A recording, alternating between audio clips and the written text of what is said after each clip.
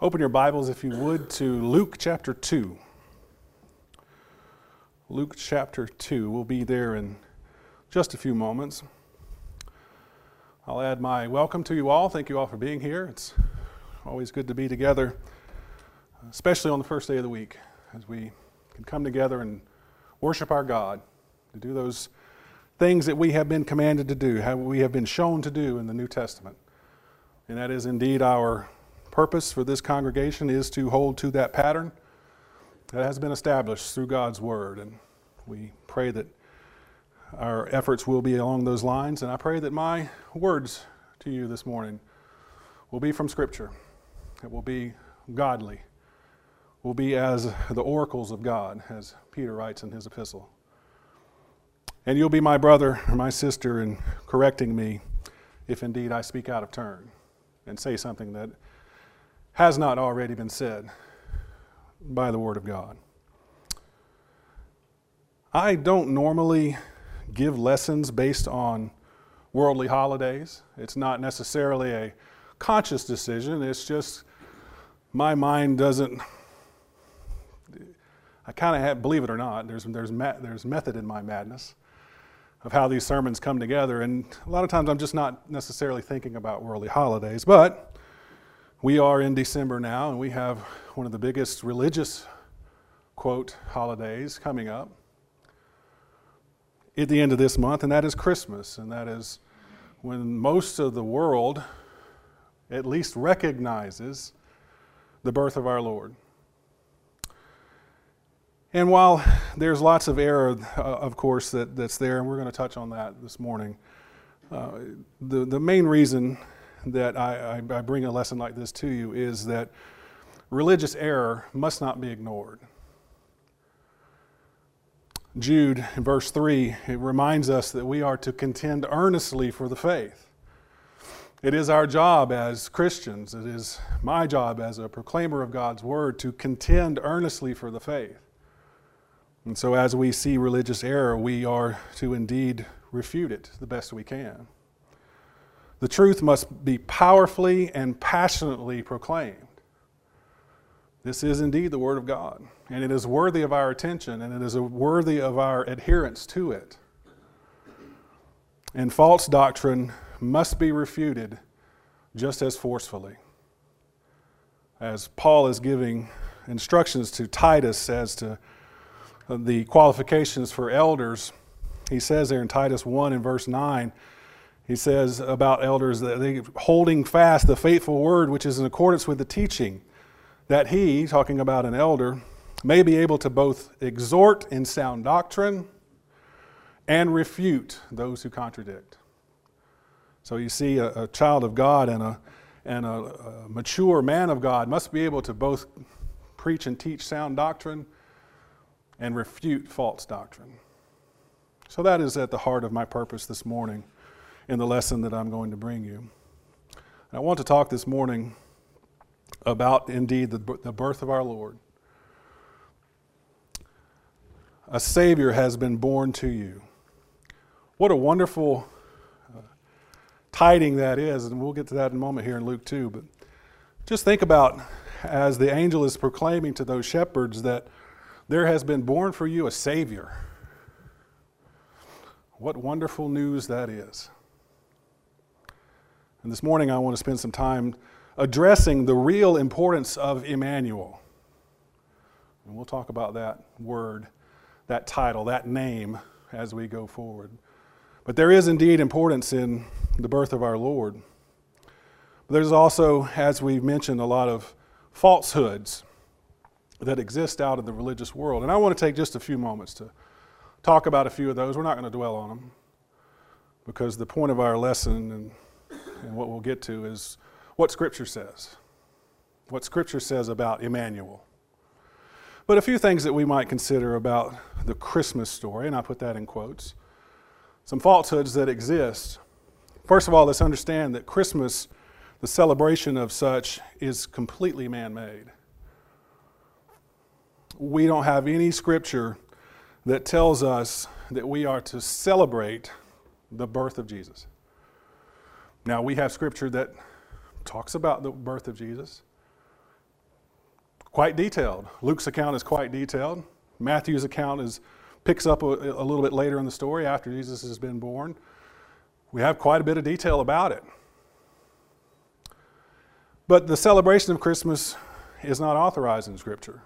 And in fact, what has become Christmas as we know it is really a combination of a lot of customs from a lot of different cultures. From Roman culture to German culture to Nordic culture, all these things have kind of just been mixed in, and that's the holiday that we celebrate these days.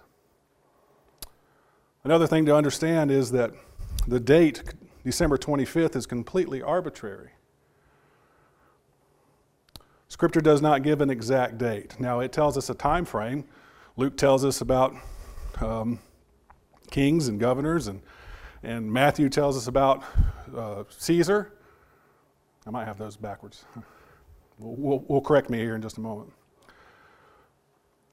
Scripture doesn't give an exact date. The first, as far as scholarly, we can kind of tell when the birth of our Lord started to be recognized is around 336 AD or so, after Christianity is recognized as the official religion for Rome. It starts to be celebrated. So that's some 300 years after our Lord's death.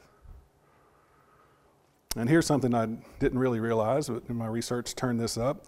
In the United States, Christmas wasn't recognized as a federal holiday until 1870. According to my math, it's about 150 years ago. It's not that long ago. Up till then, we have a religious establishment of this country, people coming here for religious freedom.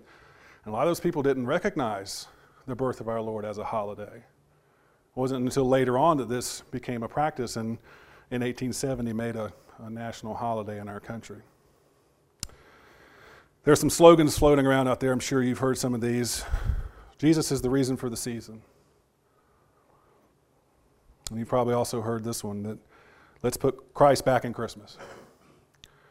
Now, some of this goes to talk about the over-commercialization of the holiday, and some of that along those lines I might have some agreement.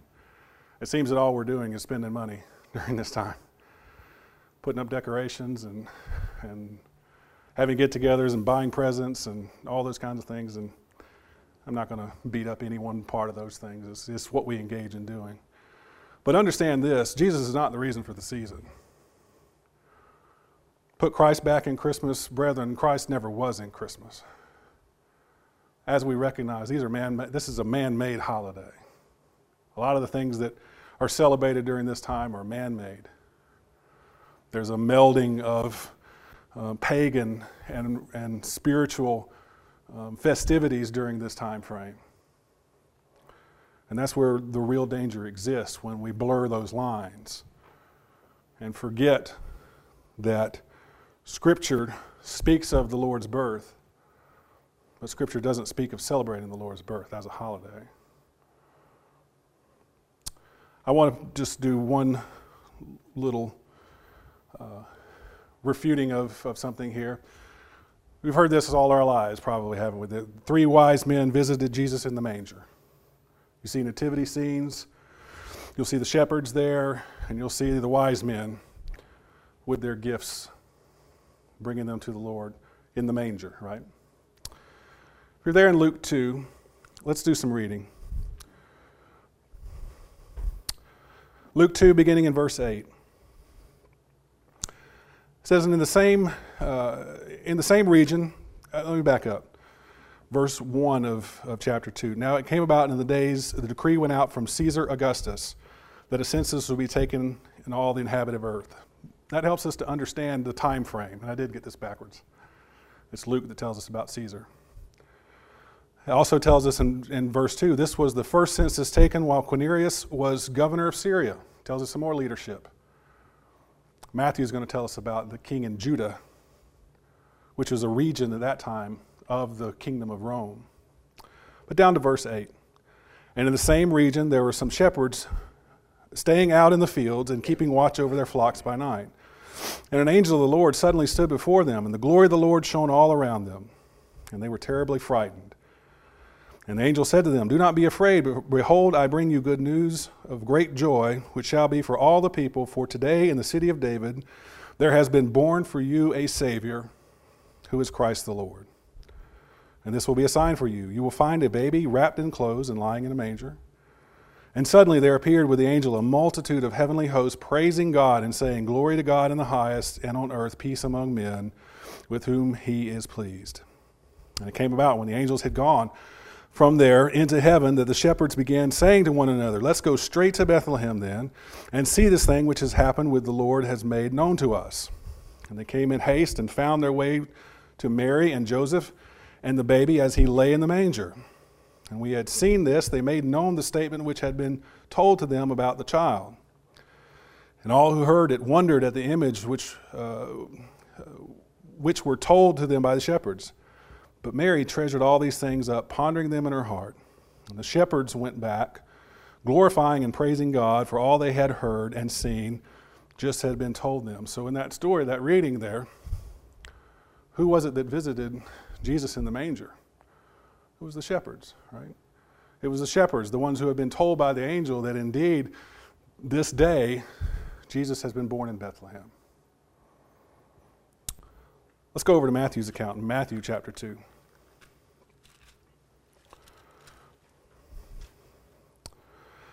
As I mentioned, Matthew speaks more about the time after Jesus is born. At the end of chapter 1, it speaks about Jesus being born to the Virgin Mary. And in chapter 2, beginning in verse 1, it says, "Now after Jesus was born in Bethlehem, in the days of Herod the king," there's the recognition of who was king in Jerusalem at that time, "Magi from the east arrived in Jerusalem, saying, 'Where is he who has been born King of the Jews? For we saw his star in the east and have come to worship him.' And when Herod the king heard it, he was troubled, and all Jerusalem with him. And gathering together all the priests and the scribes of the people, he began to inquire of them where this Christ was to be born. And they said to him, 'In Bethlehem of Judea, so it has been written by the prophet, and in you, Bethlehem, land of Judah, are by no means least among the leaders of Judah, for out of you shall come forth a ruler who will shepherd my people Israel.' Then Herod secretly called the Magi, these wise men, and ascertained from them the time the star appeared. And he sent to Bethlehem and said, 'Go and make careful search for the Christ, and when you have found him, report to me, that I too may come and worship him.' And having heard the king, they went on their way, and lo, the star which had been seen in the east went on before them until it came and stood over where the child was. And when they saw the star, they rejoiced exceedingly with great joy. And they came into the house, and saw the child with Mary and his mother. And they fell down and worshipped him. And opening their treasures, they presented to him gifts of gold and frankincense and myrrh. And having been warned by God in a dream not to return to Herod, they departed on their way to their own country by another way." How many wise men, how many magi were there? Scripture doesn't tell us. Now they had gifts of gold, frankincense, and myrrh, and so the legend has come about that there were 3 wise men, and each one had a separate gift. Scripture just says men. We also talk about, or the modern story talks about how the wise men came and visited Jesus in the manger. Did you hear anything in that story about the wise men coming to see Jesus in the manger? In fact, it says they went into the house where the child was. And then we begin in verse 2, or chapter 2, verse 1, and talking about the things that happened after Jesus' birth. This is how things get wrong. Excuse my terrible grammar. This is how things devolve. The lines get blurred. Little facts get changed. Probably unintentionally and harmlessly with good intentions. But this is how these things happen. I want to spend the rest of our time talking about a couple of things.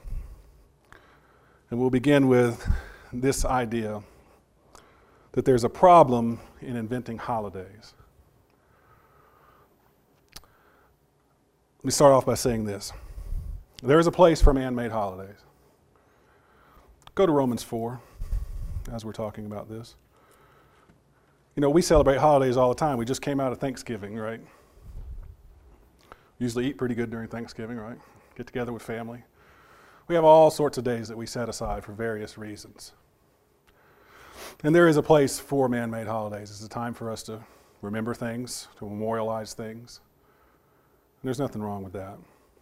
In Romans 14, beginning in verse 5, Paul is addressing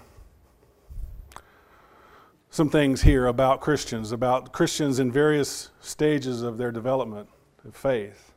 In chapter 14 and verse 5, he says, "One man regards one day above another. Another man regards every day alike. Let each man be fully convinced in his own mind. He who observes the day observes it for the Lord, and he who eats does it for the Lord, for he gives thanks to God. And he who eats not for the Lord, does he not eat and give thanks to God?" You see, men may set aside days and want to do something special on that day. Paul says, fine. Others see every day alike and see no need to set aside any day of their own for something special. That's all right. Look what it comes down to at verse 13, and we made this point recently under another lesson, but we'll make it again. Verse 12. "So then each of you shall give an account to himself for God." You see, what Paul is talking about is judging one another, and judging one another unfairly, because one might see something about foods and one may see something about days, and they were judging each other super scripturally. Things that aren't in Scripture, and they were trying to judge and trying to bind things on each other. That's where we make the mistake. It may be that I set aside a certain day to do something, to remember something about something that happened in Scripture, or remind myself about it. That's fine. But if I try to bind that on someone else, if I try to set up some kind of holiday and enforce something that Scripture has not enforced, that's where we run into trouble. That's where inventing holidays is a problem. Understand this. It's God that determines how he must be considered. God determines that, not man. He determines that. Look over in Luke chapter 9. We considered this. We discussed this not long ago in our Sunday morning class on Peter. But here in Luke chapter 9, beginning in verse 28, this is the account of the transfiguration, when our Lord is transfigured there. And the voice comes down out of heaven and says, "This is my beloved Son, in whom I am well pleased. Listen to him." And you remember the account there that it wasn't just Jesus that began to shine with light, but there was also walking with him two other men who turned out to be Moses and Elijah. And there in verse 32, it says, "Now Peter and his companions had been overcome with sleep, but when they were fully awake, they saw the glory and the two men standing with him. And it came about as they were parting from him, Peter said to Jesus, 'Master, it is good for us to be here.'" We've talked extensively about Peter and his zeal and his willingness to be on the front line of anything. So it's not out of character for Peter to say something like this. It's good for us to be here. "And let us make 3 tabernacles, one for you, one for Moses, and one for Elijah." Now, this is not out of character and not out of sync with the way the Jews operated. They built a lot of tabernacles and memorials and things along the way. We see that in Scripture. And in and of itself, not necessarily wrong, but when not authorized by God, that's when the problem is. And look at the end of verse 33. It says, "Not realizing what he was saying." You see, in this whole episode that's going on here, this is if you will, a passing of the torch, a changing in the law. Moses and Elijah are not there just by happenstance. Moses and Elijah represent the law and the prophets. Remember what Jesus says, "I did not come to abolish the law, but to fulfill the law." And so we have the law and the prophet, the law and the prophets. They're represented by Moses and Elijah. We see the passing of the baton, coming out of the old law and ushering in the law of Christ. That's what's important in this story. Not to memorialize these three by building these tabernacles, but to understand that this is the beginnings of the law of Christ, the ushering in of the law of Christ. So that's what's important. Look over in 2 Peter as we see the lesson that Peter learned from this instance, this very instance. By the time Peter writes his letters here, he's much older in age. This is towards the end of his life. He's had the time under the tutelage of our Lord. He's had the time to deliver that message there in Acts chapter 2 on the day of Pentecost. He's had time to spread the gospel, to be involved in all of that. And now he's coming towards the end of his life and he's writing these letters. Look what he says there in 2 Peter 1, beginning of verse 16. It says, "For we did not follow cleverly devised tales which were made known to you, the power and coming of our Lord Jesus Christ, but we were eyewitnesses to his majesty." Understand what Peter is saying here. We're not following cleverly devised tales. Doesn't that not sound like what we're talking about in our lesson this morning? Cleverly devised tales of men. Peter's saying that's not what we're following here. We are eyewitnesses of these things, and this is what we're telling you. Verse 17, "For when he received honor and glory from God the Father, such as the utterances were made to him by the majestic glory, this is my beloved Son, with whom I am well pleased. And we ourselves heard this utterance and made from heaven when we were with him on the holy mountain. And so we had the prophetic word made more sure, to which you do well to pay attention as to a lamp shining in a dark place, until the day dawns and the morning star arises in your hearts. But know this first of all, that no prophecy of Scripture is a matter of one's own interpretation, for no prophecy was ever made by the act of human will, but men moved by the Holy Spirit spoke from God." That's where we get our authority. The men moved by the Holy Spirit spoke from God. We don't get our authority from cleverly devised tales or from man-made holidays. We get our authority from the Word of God. There's another aspect of this in the idea of a danger in following men's traditions. There's warnings here. There's a danger that's involved also. Look over in Mark chapter 7. Our Lord addresses this quite pointedly, as a matter of fact. You see, during Jesus' time, there was this sect among the Jews called the Pharisees. And also another sect called the Sadducees. The Pharisees were ones that held to the letter of the law so far that they went too far. That they were binding things on their brethren that were not authorized from the law of Moses. And our Lord rebukes them for that, not just here, but other places. But here in Mark chapter 7, beginning in verse 1, it says, "And the Pharisees and some of the scribes gathered together around him when they had come from Jerusalem, and had seen that some of his disciples were eating their bread with impure hands, that is, unwashed." Verse 3, "For the Pharisees and all the Jews do not eat unless they carefully wash their hands, thus observing the traditions of the elders. And when they come from the marketplace, they do not eat unless they cleanse themselves, and there are many other things which they have received in order to observe, such as the washing of cups and pitchers and copper pots." Now, I stress that the example that they learned from the elders.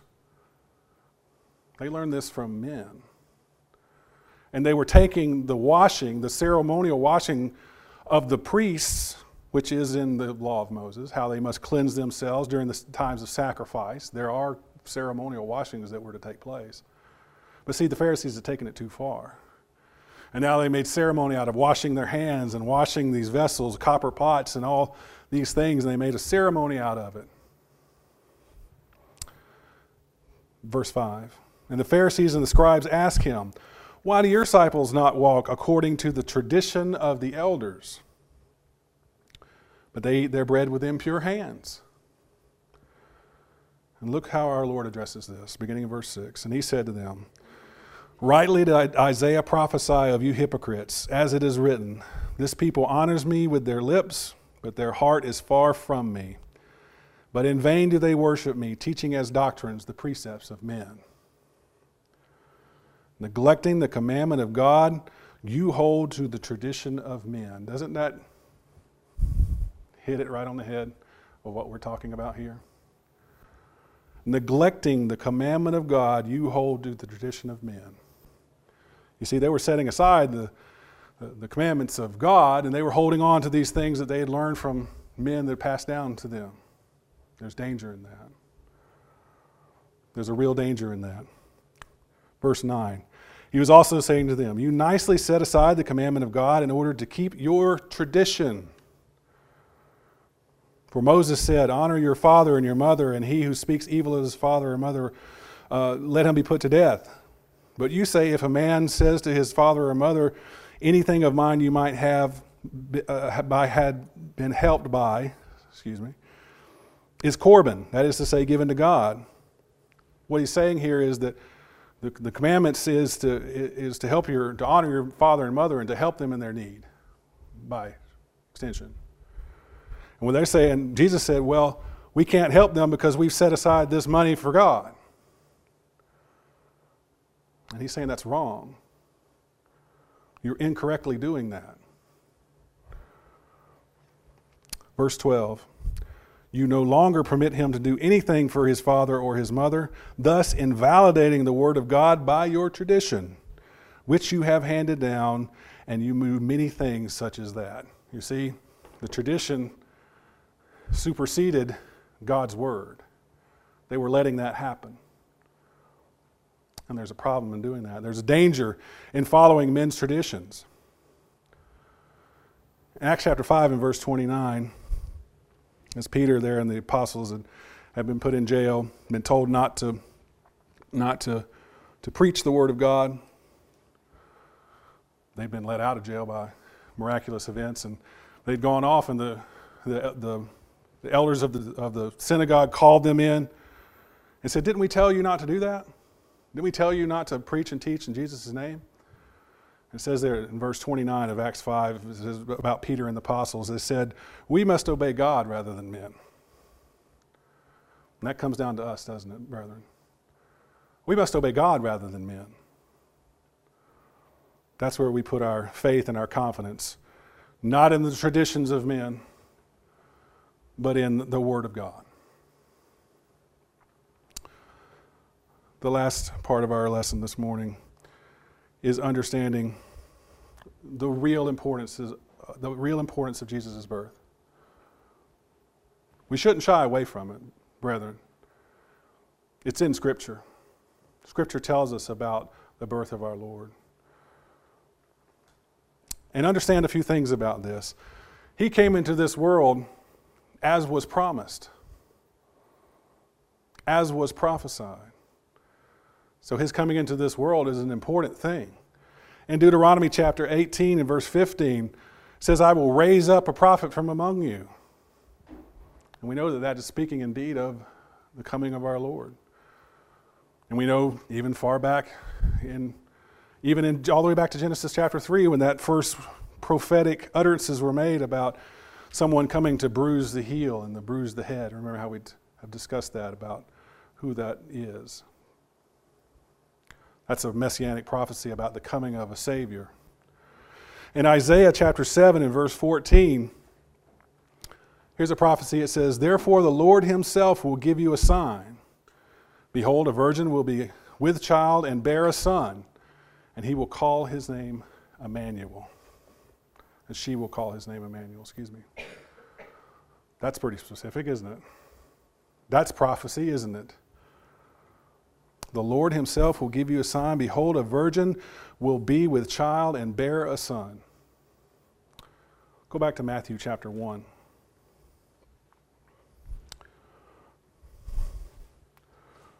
So here's a prophecy about this coming one.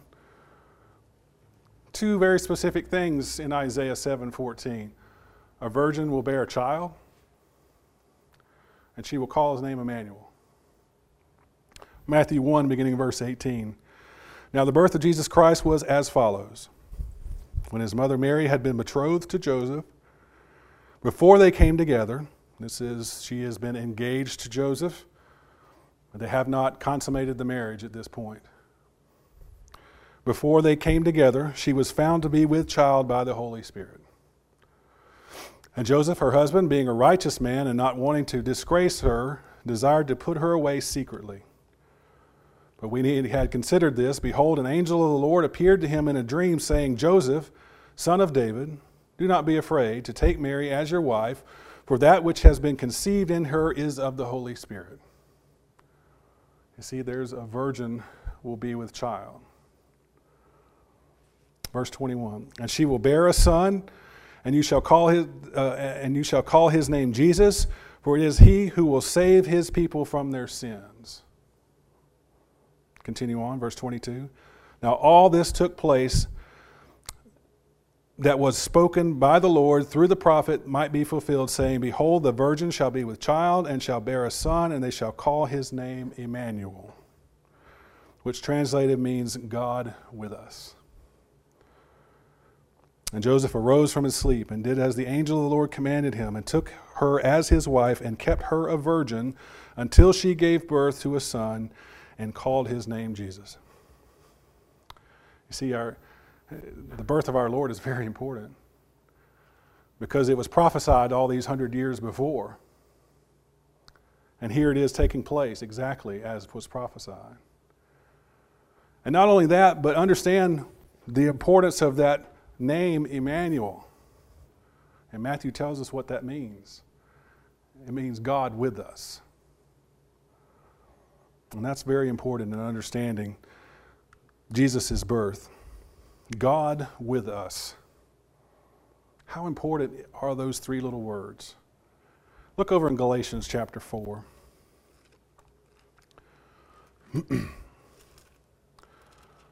Galatians chapter 4, a couple of verses here that reinforce the idea of Jesus being born in this world and the importance of it. Galatians 4, beginning in verse 4. When the fullness of time came, God sent forth his Son, born of a woman, born under the law, in order that he might redeem those who were under the law, that we might receive the adoption as sons. And because you are sons, God has sent forth the Spirit of his Son into our hearts, crying, Abba, Father. Therefore you are no longer a slave, but a son, and if a son, then an heir through God. When the fullness of time came, God sent his Son. You see, all the things had to come together at just the right time for Jesus to be born. All the conditions had to be right. And indeed they were. And Jesus came into this world. In Hebrews chapter 8, let's read a little bit more about the importance of our Lord coming into this world. Hebrews chapter 8, the Hebrew writer here is talking about a better ministry that comes through the law of Christ. In verse 7 he says, But if the first covenant had been faultless, there would have been no occasion for a second. You see, the old law served its purpose, but there was coming a time when there was going to be another law, the law of Christ. And that's what the Hebrew writer's argument is throughout the whole book. In verse 8 it says, For finding fault with them, he says, Behold, days are coming, says the Lord, when I will effect a new covenant with the house of Israel and with the house of Judah, not like the covenant which I made with their fathers on the day when I took them by the hand to lead them out of Egypt. For they did not continue in my covenant, and I did not care for them, says the Lord. For this is the covenant that I will make with the house of Israel after those days, says the Lord. I will put my laws into their minds, and I will write upon their hearts, and I will be their God, and they shall be my people. And they shall not teach everyone his fellow citizen and everyone his brother, saying, Know the Lord, for all shall know me, from the least to the greatest of them. For I will be merciful to their iniquities, and I will remember their sins no more. He says there, and this is quoted from Jeremiah 31, I will be their God, and they shall be my people. That's the relationship that God has always wanted, even with the children of Israel. He was with them, and they forsook him. as is mentioned here. But God has always wanted that relationship. He's always wanted to be with his people. And guess what? That is accomplished through Jesus Christ. The name Emmanuel means God with us. Jesus Christ was born into this world, born of a woman, born of the Spirit. He was both man and God in the body. And he was with man. And his ministry on earth has been documented for us. And then he left this earth. But guess what? When we surrender in the waters of baptism and are raised up out of that grave, we become a member of the kingdom. And Jesus Christ is with us still. We're in the kingdom. It's very important for us to understand this concept. Look over in Revelation chapter 5. Revelation chapter 5. Now, as was mentioned before, Revelation is John seeing things, these visions that have been given to him in the Spirit. And he's writing down things that he is seeing and hearing. Verse 9, it says, they sang a new song, saying, worthy art thou to take the book, to break its seals, for thou wast slain and didst purchase of God with thy blood men from every tribe and tongue and people and nation. Speaking of Jesus, this is speaking of Jesus here, of course. Verse 10, and thou hast made them to be a kingdom and priests to our God, and they will reign upon the earth. That's the kingdom. That's the kingdom we're talking about. Jesus Christ is the king. He's been made that. And now we're reigning with him. Those of us who have put on Christ, those of us who have come into the kingdom, we are reigning together with our Lord. Over in chapter 11 of Revelation,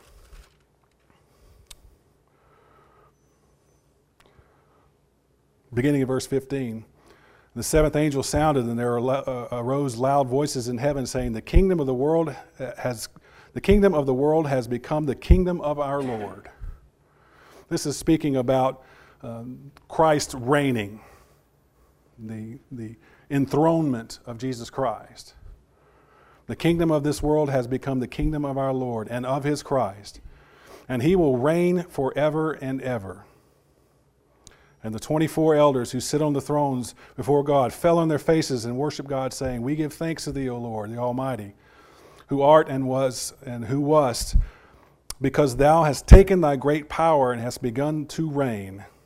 And the nations were enraged, and the wrath came, and the time came, the dead to be judged, and the time to give their reward to thy bondservants, the prophets, and to the saints, and to those who fear thy name, the small and the great, and to destroy those who destroy the earth. Verse 19, and the temple of God which is in heaven was opened, and the ark of his covenant appeared in his temple. And there were flashes of lightning and sounds of peals of thunder and an earthquake and a great hailstorm. There's imagery all through that, isn't there? But the idea is that Jesus Christ reigns. And the idea is that we reign with him. So when we talk about Emmanuel, that is God with us. What a wonderful blessing that we have to be in the kingdom, reigning with Christ. That's the relationship that God has always wanted. In Galatians 4 there, it talked about the fullness of time. When the fullness of time came, that's the time that God chose, that Jesus Christ would enter this world. And the birth of our Lord is very important. It is that beginning of the reign of Christ as he comes into this world, born of a woman. Scripture tells us much about the birth of our Lord. It tells us time frame, not exact date, but time frame. It tells us who was governors and Caesars and the king in Judah. It tells us about those shepherds that were out there in the field, how they came and saw Jesus in the manger, how these wise men came and visited Jesus. It connects the story into worldly history. So it's not just a story, as we might think of a fable, but indeed it's true. But Scripture does not indicate a celebration of his birth. We're told of his birth. We're told great detail. And as well, I've hopefully laid out for you this morning, his birth is very important. But Scripture doesn't give us any indication that we celebrate his birth. In fact, Scripture tells us that we ought to celebrate, ought to memorialize his death. And we do that. We do that each first day of the week. When we take at the Lord's Supper, we remember the death of our Lord. Is his birth important? Absolutely, for the reasons and others that we have talked about. But as far as a memorial goes, Scripture tells us to remember the Lord's death until he comes again. So when we come together each first day of the week, as we see from Scripture, that's what we do. And as children of God, we ought to always look to his word and follow it exactly, and not rely on the traditions of men, but rather on the word of God. Emmanuel, God with us. It's an important concept for us to understand. And it's an important relationship and a wonderful one. If you're not a child of God, if you're not in the kingdom, I would encourage you to become a child of God. There are things that God has done. There is a plan that he has put in place that we hear the word of God, and then if we believe in it, we repent of our sins, confess that Jesus Christ is indeed the Son of God, then we're a candidate for baptism. We can be immersed in the waters of baptism, putting on Christ. And we come up out of those waters a new creature, to walk in newness of life, to walk in the kingdom, and to be with God in this world until such time as we depart this world and the judgment comes, and then hopefully what God will say to us is, enter into my rest. Well done, good and faithful servant. If you're not a child of God, I encourage you to become one. If as a child of God you are not following the law of God and relying on traditions of men, or your faith is wavering, make the necessary corrections in your life. Whatever your needs might be, you can let them be known by coming forward as we stand and sing to encourage you.